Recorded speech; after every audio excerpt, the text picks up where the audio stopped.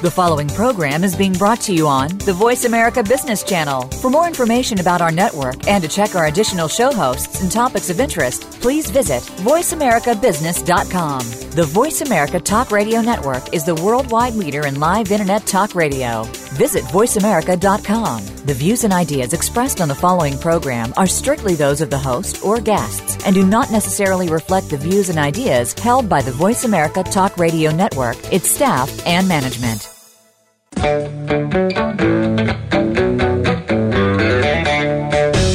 Welcome to Wagner and Winnick on the Law.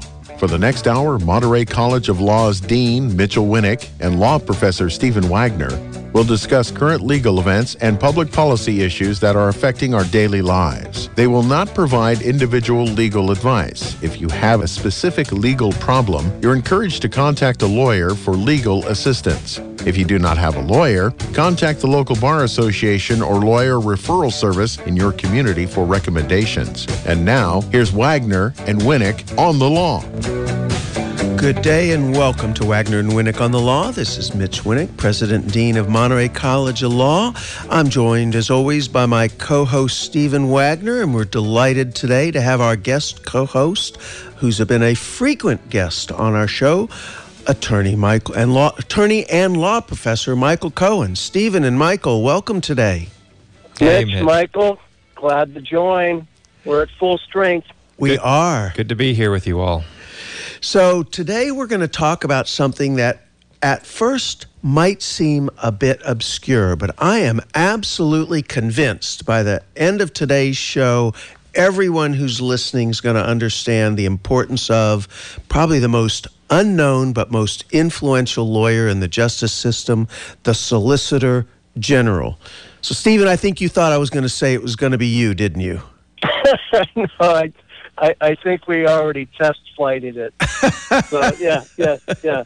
All right. So as in the district attorney's office, you might be one of the most influential lawyers within the county, but not within the United States. So we've asked Michael Cohen, who's a law professor, teaches constitutional law, is an international lawyer with Sheppard Mullin, to come and help us understand this, what I think is somewhat of a mysterious role of the Solicitor General of the United States. So, Michael, tell us a little about what the heck does the Solicitor General of the United States do?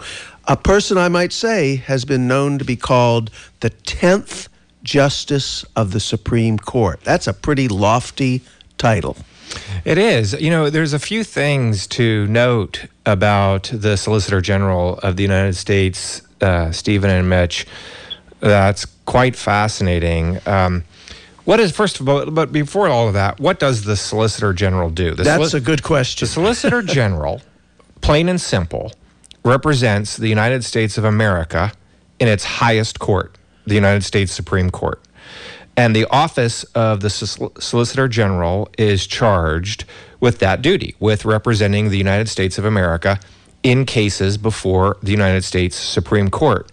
With that duty comes some things, deciding which cases that the United States loses in lower courts that it should appeal. Okay, so they get to decide which cases to bring up on appeal on behalf of the United States. And most people don't realize that. So he's the lawyer, he or she, because they've been both, is the lawyer for the United States, and they have a lot of judgment calls to make on those types of cases, because there must be hundreds, if not thousands, of cases that could come up on appeal, and they only get to pick a handful, right? That's right. So, and believe it or not, it extends all the way down, Mitch, to the trial courts. So if the United States loses in a federal district court, which is the trial level court for the federal system, if the United States loses and it's going to appeal to a circuit court, it at least has to get approval from the office of the Solicitor General to appeal to the circuit court. For our circuit courts, for decisions where the United States loses at the circuit court, the discretion to appeal that again lies with the office of the Solicitor General, but the Solicitor General handles that appeal fully. So, Stephen, we've talked a lot on the show about the role of, in many cases, the Supreme Court, and we've had Michael on here to talk about the role of the Supreme Court and how those cases craft American law. They set policy, they set law. And so here we have an individual who's rarely known, and in fact, my guess is probably no one out except maybe you, Michael, actually know who's the current, I guess, acting Solicitor General, because we don't have one at the moment. So every step along the way, they're involved in helping decide what cases are going to, in this case, make case law. Yeah, you know what I was going to add, Michael and Mitch, it's interesting because if you look at the names, and of course I will admit I had to go back and look at the history of who held the post, but Ken Starr was once Solicitor General. Robert Bork. It's interesting to see Ted Olson, the names. A name that many of us know. Ted Olson, that's right. Thurgood Marshall. So it's interesting to see there's really quite a list of luminaries, of those that have gone on to actually serve on the High Court or to have been involved in very other prominent roles. Yeah, and Stephen, I want to come back to, because the first Solicitor General should be somebody near and dear to your heart, but you may not understand who it was or why, and I'd like to loop back to that. Rounding out the duties, there are two other things the Solicitor General does that are extraordinarily important. One is the Solicitor General decides when to file a friend of the court brief. That is the brief or a decision as to when the United States will weigh in on a case that is pending before the Supreme Court. That's right, so-called amicus curiae brief. The amicus brief, exactly, Stephen. And that's a really big deal because the United States frequently has a view on a lot of cases, and that view is a very interesting view for this reason. The United States Office of Solicitor General is indeed an advocate, but not an advocate in the sense that you would normally think, an advocate for a client who wants to win. The Solicitor General's advocacy is for justice. The entire goal is justice, and that's the kind of duty that you share, Stephen, as your role as a prosecutor. Sure. And you'll understand that. It's a very different discretion and a different hat. It's not all about winning. And in fact, it comes with the duty to disclose when there has been injustice. It's called a confession of error. That's another responsibility of the Solicitor General. The Solicitor General must confess error when a injustice has been committed by perhaps an erroneous fact or other things. And then the last thing that's really important that the Office of Solicitor General does, and there are many important things, but the big ones are that the Solicitor General answers the Supreme Court. The Supreme Court often makes a call for the view of the United States, a call for the view of the Solicitor General. And that's where the Solicitor General gets this role of the 10th Justice. The Solicitor General will respond to the Supreme Court when the Supreme Court asks for the views of the United States. And that's in cases where the United States is not a direct party. Correct. And it could be just on whether or not to take cert. And what does that mean? So for the non-lawyers? So for non-lawyers, there are about 7,500 appeals to the United States Supreme Court every year. The Supreme Court takes anywhere from 75 to 125 of those appeals. So out of the 7,500 plus appeals, about 100, on average, are granted. When the Solicitor General urges the Supreme Court to take a case, it is almost always granted a hearing on appeal by the Supreme Court. So the Solicitor General's views are very influential that way. And in that 10th Justice role, Mitch, a couple of things a lot of people might not know. Number one, the Solicitor General is the only officer of the United States that is required to be a lawyer. Oh, I saw that in the write-up, and I was surprised about that. The Solicitor General is actually required by the statute in 1870, to be a lawyer, the only officer of the United States to be a lawyer. As we know from our president-elect, it's not even required that we have a constitution to be president of the United States, let alone read it. Interesting. Another thing is that You're going to get Stephen riled up here. Now, wait a minute. I'm trying to. I always do, Mitch. Now, the other thing about this... I know he hasn't read it. I suspect he knows we haven't. I don't think he does. Somebody will have to convince me of that. I'm sure he does not know how many articles or what the amendments mean or anything else. The Solicitor General is also... Ouch. But he's going to have a Solicitor General to help him with those things. One would think. The Solicitor General also is one of the only officers in the United States government that has literally a physical office in two branches. The Solicitor General has an office in the Supreme Court building, and the Solicitor General has an office at the United States Department of Justice headquarters at 10th and Constitution Avenue. If any of you have ever been to Washington, D.C., you will know that is a very long block. So let me stop think about that for just a minute, because the idea that the Supreme Court could reach out to the government's lawyer and ask them an opinion on something, it really surprised me, because that's the same lawyer who could be appearing for them as an advocate for a party in a case.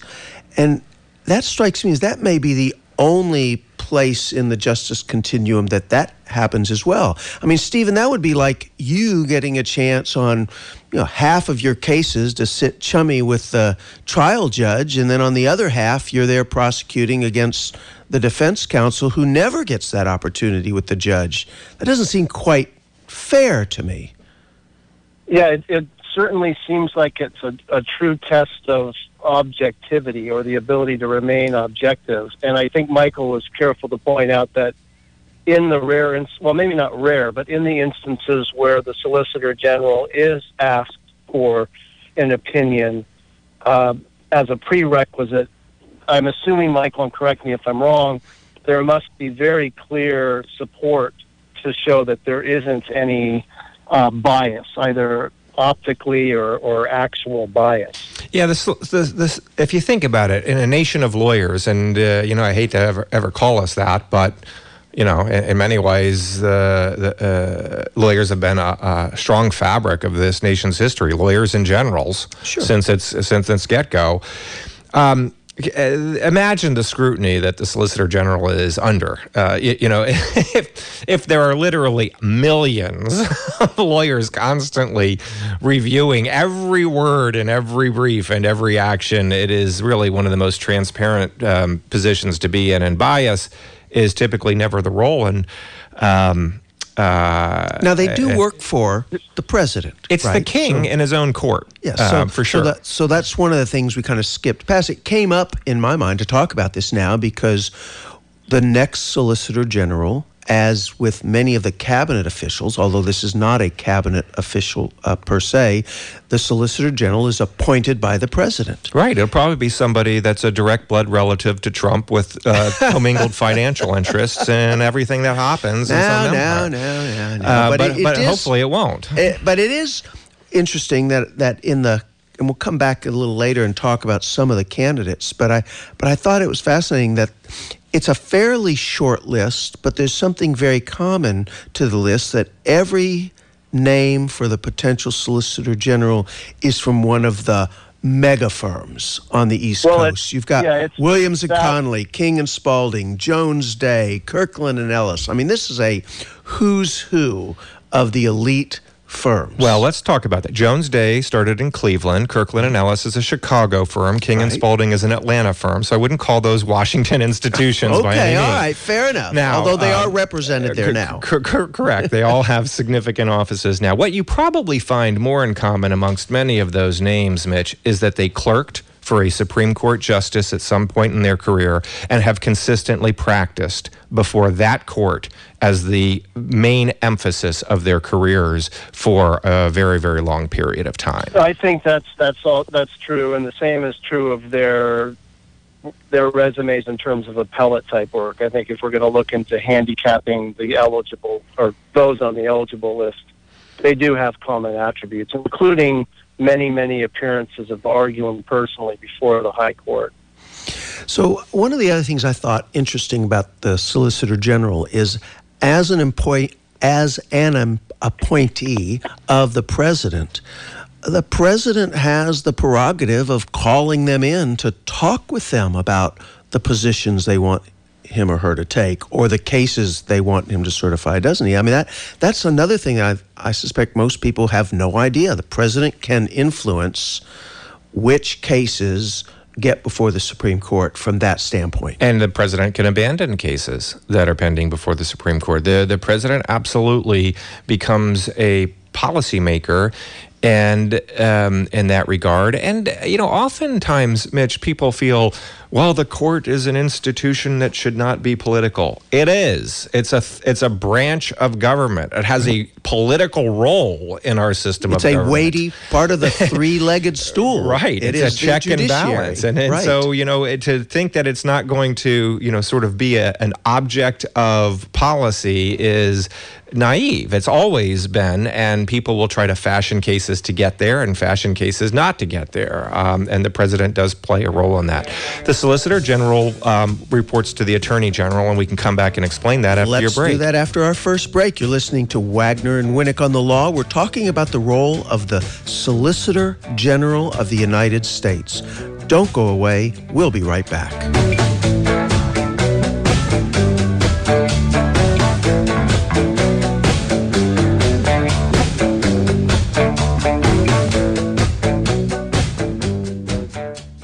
Monterey College of Law is excited to announce that we are opening our third branch law school in Bakersfield. We are Kern County College of Law, and we are an accredited branch of Monterey College of Law, established 44 years ago. We are now accepting applications for students who will begin in summer of 2017. As with our other branches in Monterey and San Luis Obispo, Kern County College of Law offers convenient evening classes Mondays through Thursdays. At Kern County College of Law, we have a tuition rate guarantee program that freezes your tuition rate when you begin and protects you from annual tuition increases. At Kern County College of Law, our faculty is composed of highly esteemed local lawyers and judges. Dream of becoming a lawyer? Do something about it. Call me, Wendy Law Revere, Dean of Admissions of Kern County College of Law, 831-582-4000, extension 1012. For more information. Beginning with the Continental Congress in 1774, America's national legislative bodies have kept records of their proceedings. Did you know that these records are available to you online for free? This is Mitchell Winnick, co-host of Wagner and Winnick on the Law, with a reminder that there are times that you can take the law into your own hands. Congress.gov is the official website for the U.S. House of Representatives and the U.S. Senate. It is published by the Library of Congress and includes the public records of the U.S. Congress, the Government Publishing Office, and the Congressional Budget Office. Remember, members of Congress work for us, and if you want to see what they're doing, go to congress.gov and watch the actual sessions of Congress, or look up any law that's being proposed. That's congress.gov, congress.gov. Many people believe that law firms are pretty much the same. At Sheppard Mullin, we don't. Our law firm believes that what separates us from the pack is not what we do, but how we do it. Aggressive, not conservative. Team players, not one-man bands. Problem solvers, not just legal practitioners. Our clients clearly understand and value this difference. Sheppard Mullin is a full-service Global 100 law firm with more than 750 lawyers. We handle corporate and technology matters, high-stakes litigation, and complex financial transactions. From our 15 offices in the U.S., Europe, and Asia, we offer global solutions and seamless representation to our clients around the world. I am Michael Cohen, a partner in the Antitrust and International Competition Group at Sheppard Mullin. I invite you to find out more about our law firm at sheppardmullin.com. That's SheppardMullin.com.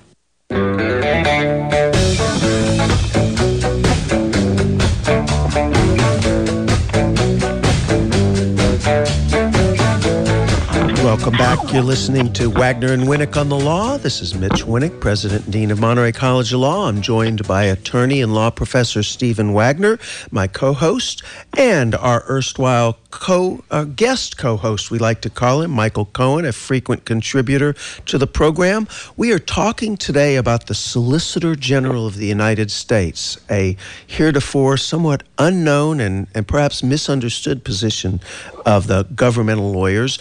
And what we've been learning is that the Solicitor General is an incredibly influential role, frequently thought of as the top attorney in the United States. They're involved in deciding which cases get brought before the Supreme Court of the United States. And I thought I might pick up there because Michael, in this era right now where we only have 8 justices, and depending on which cases get brought up through which of the federal appellate districts, could have a huge influence on what decisions come out of the Supreme Court. More so, I would say, than in a 9-justice panel. Well, it really can. And, Mitch, in that regard, it's important to understand that the Solicitor General is 2 reports away from the president, not 1. The Attorney General of the United States, who is the chief officer of the United States Department of Justice, is 1 report away. And we now have Attorney General appointee presumptively to be a guy named Mr. Sessions, who has a very sordid history.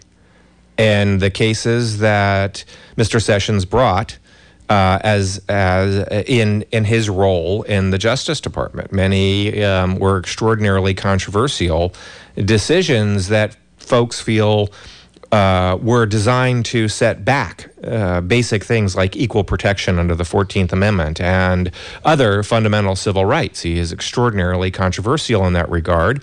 No one knows what policy he will bring to bear on the office of the Solicitor General, but these are fair questions in an era of Trump. What we don't really look at is, we've had a lot of focus on Sessions as the Attorney General nominee, but very little focus will come, I suspect, when the Solicitor General is appointed. And what you're suggesting is, for those who have opinions about the direction of how some of this case law is going to be brought in front of the justices, they should absolutely be paying attention to who's the Solicitor General. They should. There have been, I think, 45, 46, something in there. It might not be exactly right. Mid-40s, that's how many Solicitor Generals we have had since 1870, the first one.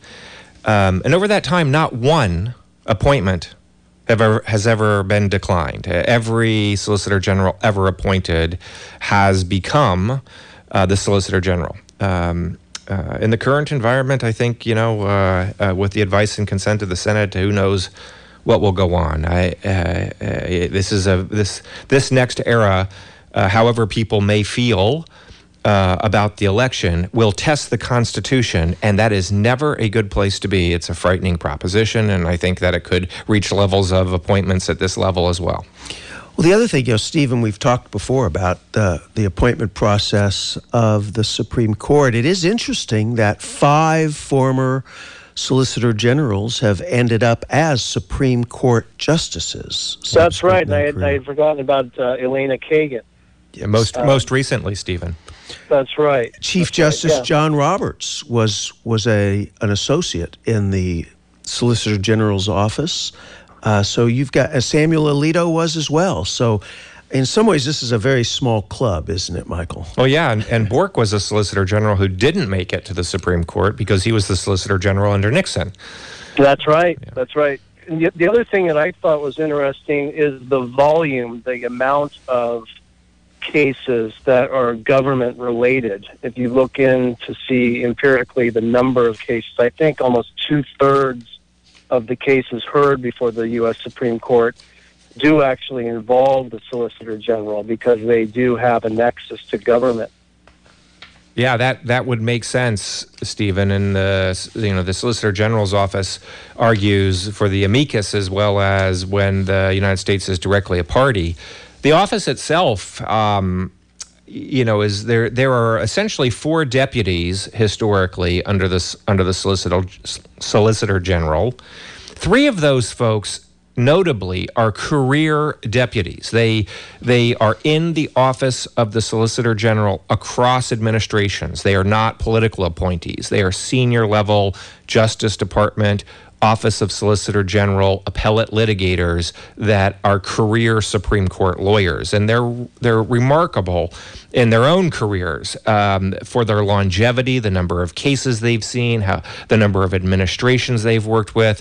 Probably the more interesting story in Washington are folks like that, the career officers at the political level that are just not political appointees, One of those deputies that's the principal deputy, and that deputy is a political appointee of the Solicitor General himself, but it's the AG's appointment, the Supreme Court, or the President's appointment ultimately. But then there were about 17 to 20 assistants that are the line, the line staff attorneys that are writing briefs and arguing these cases in the Supreme Court as well. Typically, the SG himself or herself will argue only 6 to 9 of those cases that Stephen mentions, and assistants and associates will argue the rest. Well, that's the part that I wanted to talk about for just a minute.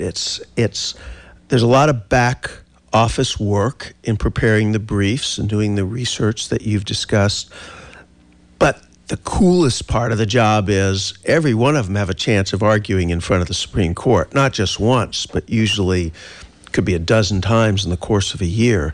And that's a special opportunity, isn't it? It's an extraordinarily special opportunity. I'll tell you an anecdote. A very close friend of mine was the administrative assistant to the chief judge of the Supreme Court, and that nobody knows about that position either. But that's the guy who runs the court. He's like the COO. Right. Literally gets everybody's payroll out, and it's quite a special thing. And I got a private tour of the court when I was a very young lawyer and got to walk up to the counsel tables, and there was a Post-it note there.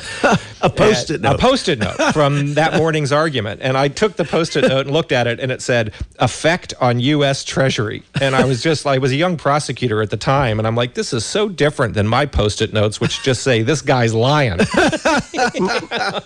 Michael, was that the word affect or effect? Effect. Oh, okay. All right.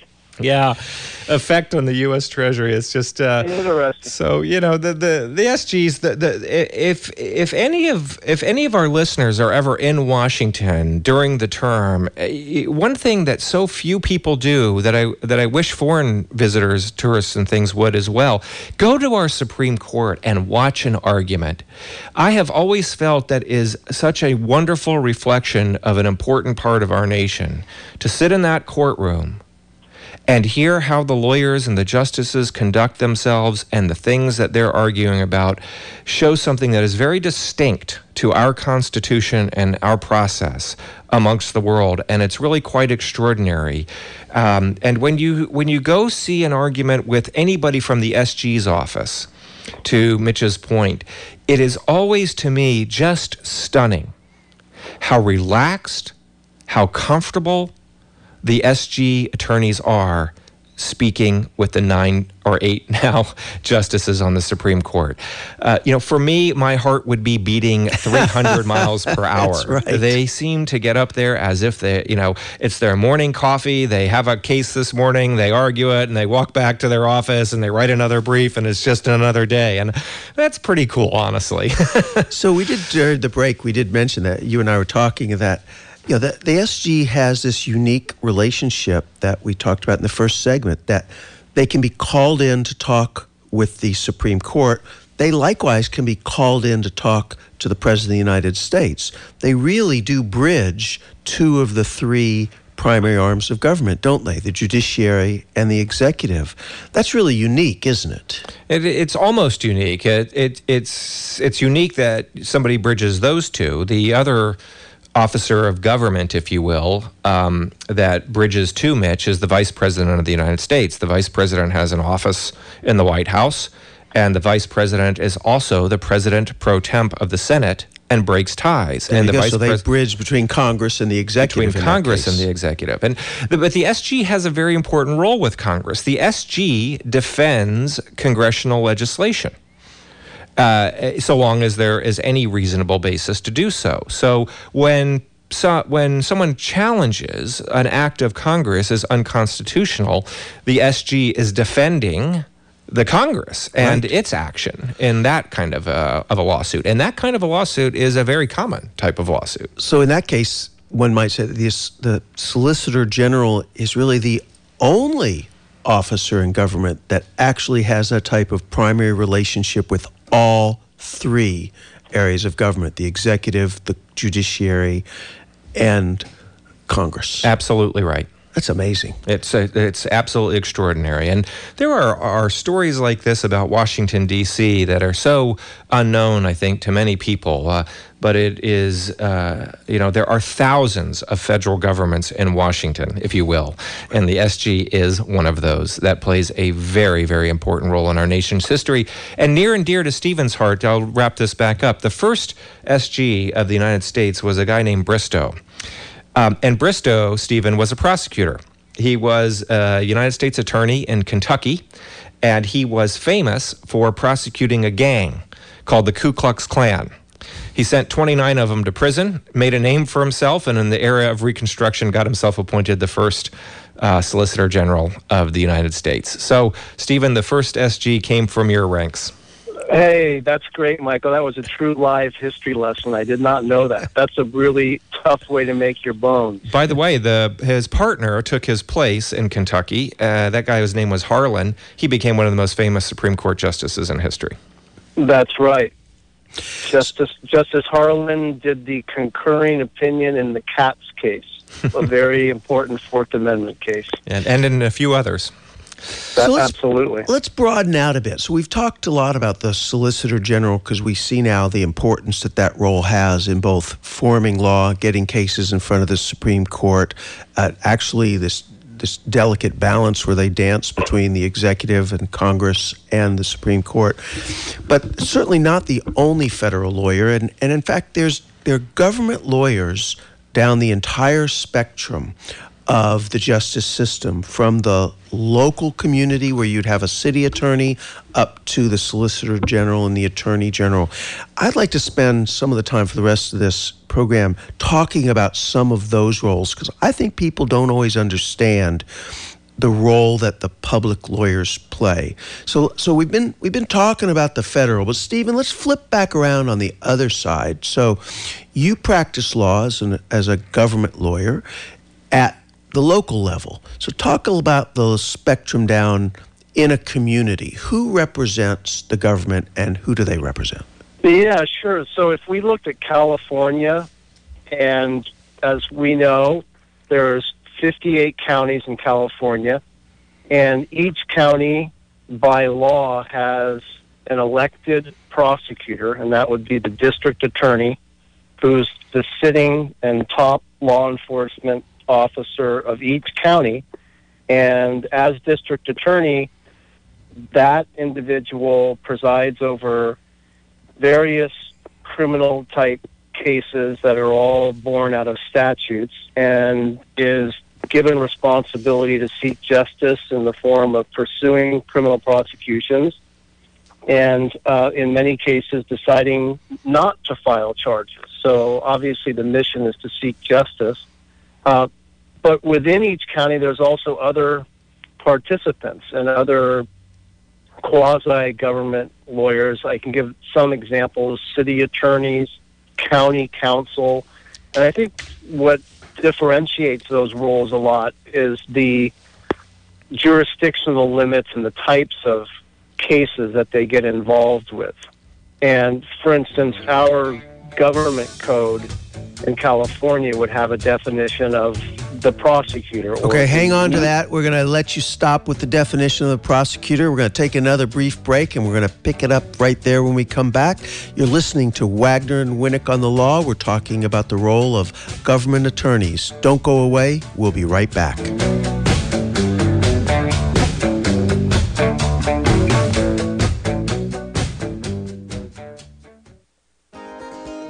If you've been considering a new career, now is the perfect time to look into the field of law. Whether you're fresh out of school or just thinking about change, the San Luis Obispo College of Law is now accepting applications for 2017 admission.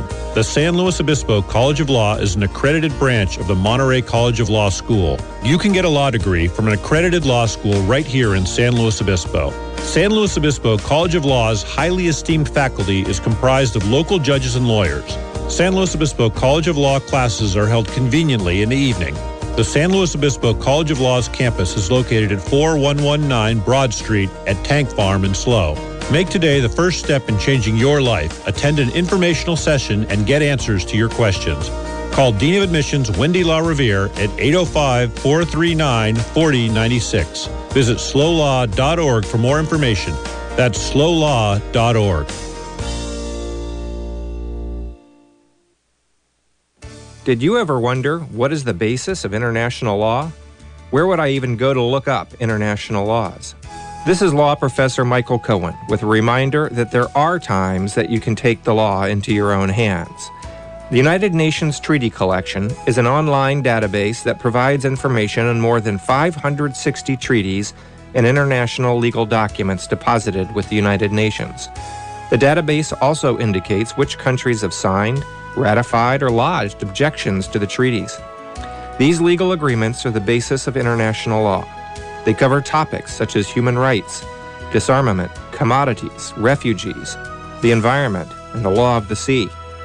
Lately, we have heard political candidates making lots of statements about enforcing international law. But if you want to be better informed about the actual laws in place, go to treaties.un.org. That is treaties.un.org.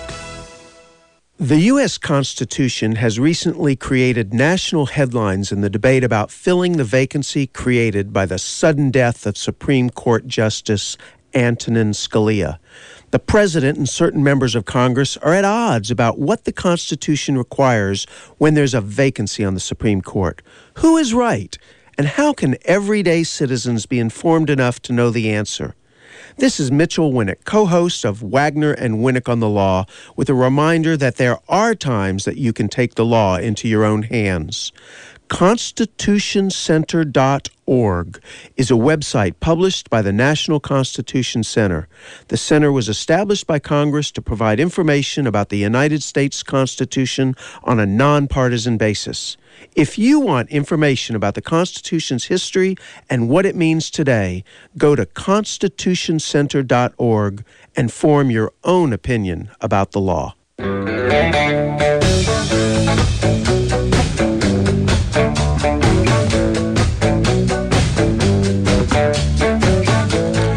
Welcome back. You're listening to Wagner and Winnick on the Law, and today we've been talking about the role of government lawyers. We started with a discussion about the Solicitor General, who I hope is now not the most mysterious lawyer in the justice system for you, and then we've shifted over to talk about lawyers that we've heard of more likely in our local communities, in our cities and counties. And Stephen, you were talking about the role of city attorneys, county attorneys, and district attorneys.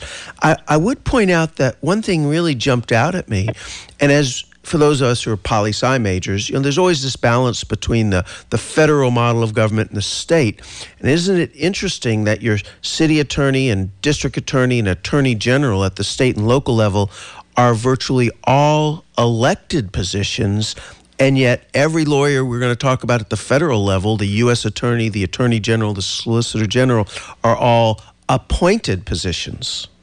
That is an interesting distinction, definitely. In California, with the exception of the city and county of San Francisco, all of the district attorneys are elected for 4-year terms. San Francisco is unique, of course, because it's called the city and county of San Francisco. That is a 5-year term, but most are 4-year terms. And you are right, Mitch. There are no appointments for district attorneys unless, of course, an elected district attorney bows out of office mid-term, in which case there could be a board of supervisors appointment, but that would be interim. So I wanted to talk, before we move back, to talk about some of the other federal attorneys that I think people might want to know about. But, one thing I always thought was interesting is the confusion about, for example, the role of the district attorney or the prosecutor, the role you have on behalf of the county. There's many times that, let's say, an incident happens and someone is injured in a crime, and the district attorney decides to bring the charges. And sometimes the victim of the crime thinks that the district attorney is acting as their lawyer in that case. But that's really not the situation, is it, Stephen? Yeah, no, you're right, Mitch, and that's actually an area that there's a lot of confusion over. the California Constitution, and specifically Marsy's Law, which brought a lot more empowerment to victims of crimes. Victims of crimes have always had the right to be apprised of the various procedural steps in cases, and certainly to know what potential outcomes may result in the form of criminal dispositions if a case does settle by virtue of a stipulated plea or negotiation.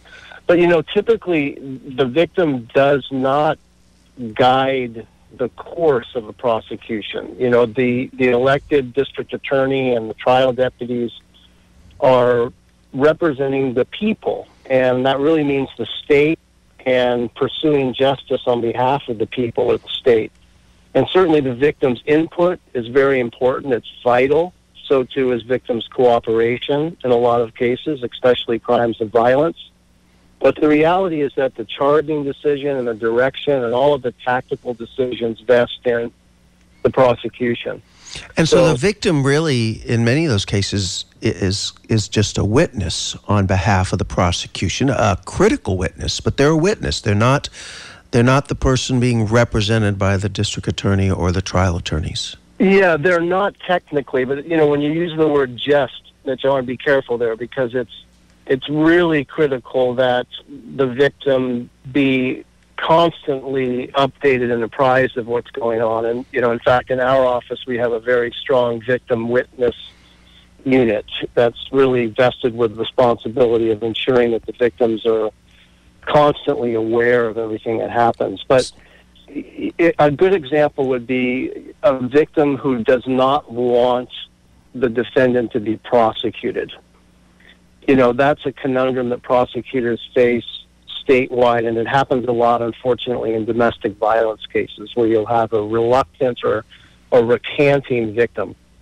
And that places the prosecutor in a very awkward position because there may be overwhelming evidence that there was a crime, yet the victim, who was originally listed as the victim in police reports and certainly listed by initials usually in a charging document, suddenly has a change of heart. Well, what do you do? What's the right thing to do?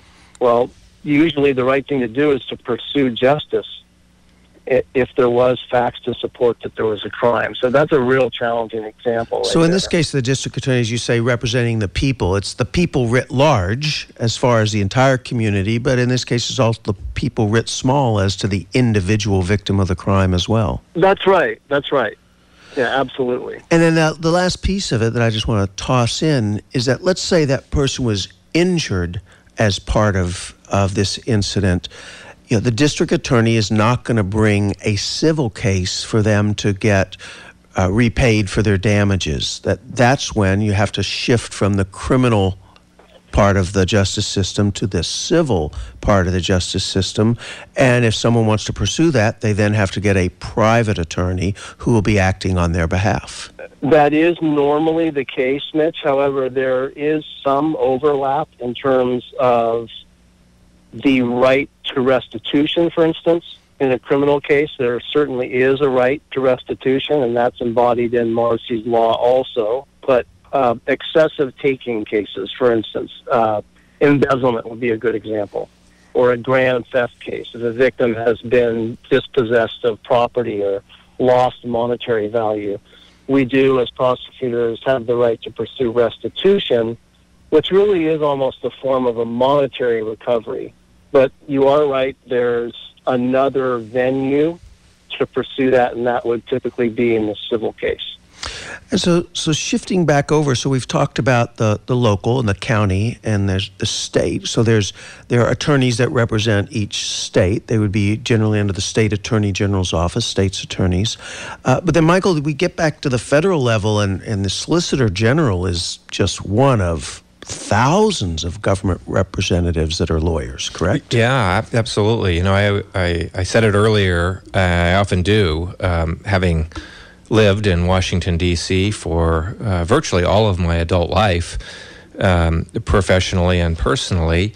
One of the things you come to realize is that Washington is thousands of federal governments, and part of that realization comes in what I call independent agencies, Mitch. that are not part of Congress. They are not executive branch agencies. They don't report to the president. They literally have an independent composition, statutorily created, where a president makes appointments as commissioners, but the terms are staggered, and the agencies themselves have delegated adjudicatory and rulemaking powers from Congress and other types of things. So for example, like the Federal Trade Commission, would that be one? Federal Trade Commission is absolutely one of the major agencies in that regard. The Federal Communications Commission, the FCC, the reason that I can't say the words I would like to say right now without Jason running out here. Jason, you better wake up for this. I'm about to say one. The FCC regulates what we can say here and so many other things. The Securities Exchange Commission, the SEC, another big one. Those agencies that are independent, Mitch, have their own staffs of lawyers. Generally speaking, the Justice Department attorneys represent most aspects of the federal government. But those independent agencies have their own government lawyers, their own system of decision-making, et cetera, their own general counsels who argue appeals and will argue in the Supreme Court as well. It's important to keep in mind, Washington is a federal city. And a good part of that are a lot of lawyers representing the federal government and working for the federal government in political appointments and in careers. So we've talked a little about the criminal side of law, the civil side, but what you bring up is that most people don't realize there's an entire administrative law side as well.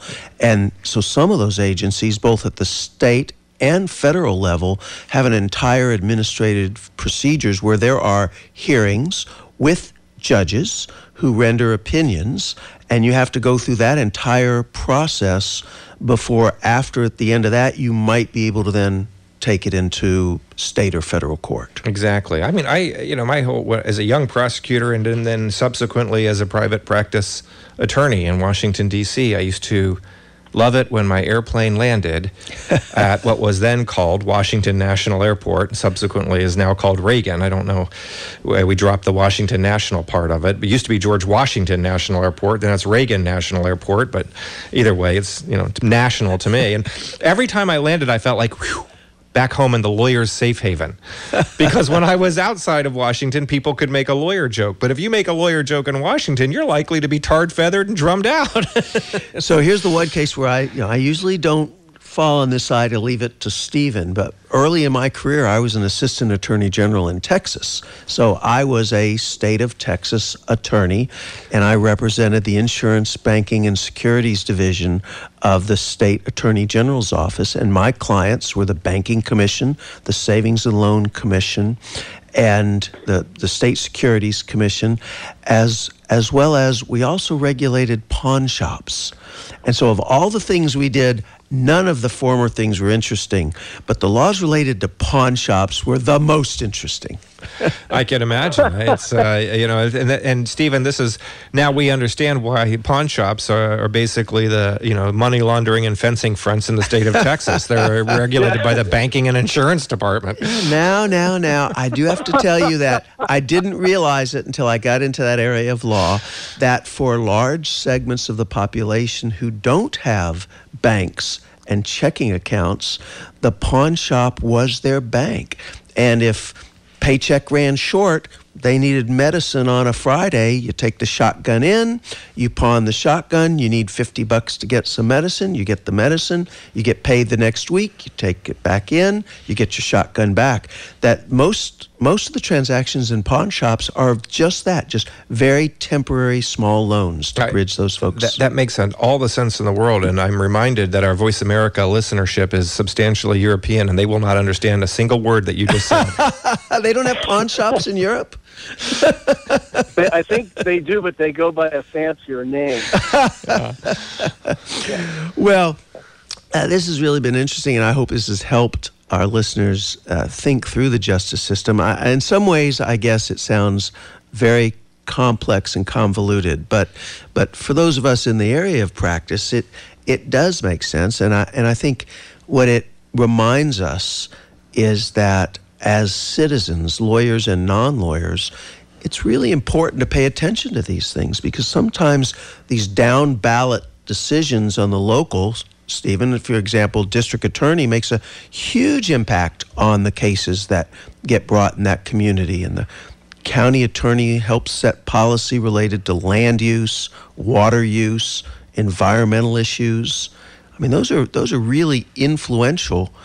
And then at the federal level, those federal elections have all types of influence across these various agencies, and these appointments are far deeper than just the cabinet level appointments that we're seeing now. Michael, any guess as to who's going to be the new Solicitor General? Not a guess. I cannot possibly guess what insane.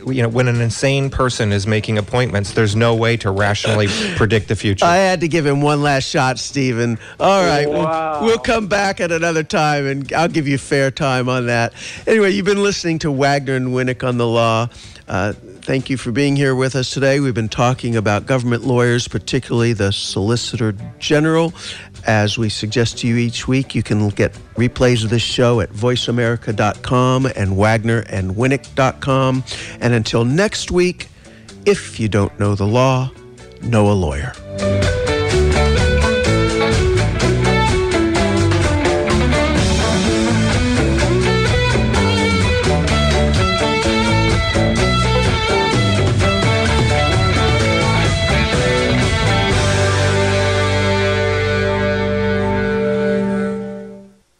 I never finished college. I had a baby, and it was time for me to do more with my life. I wanted to be an attorney and be able to help people, but I didn't know that I could go to law school without a 4-year degree.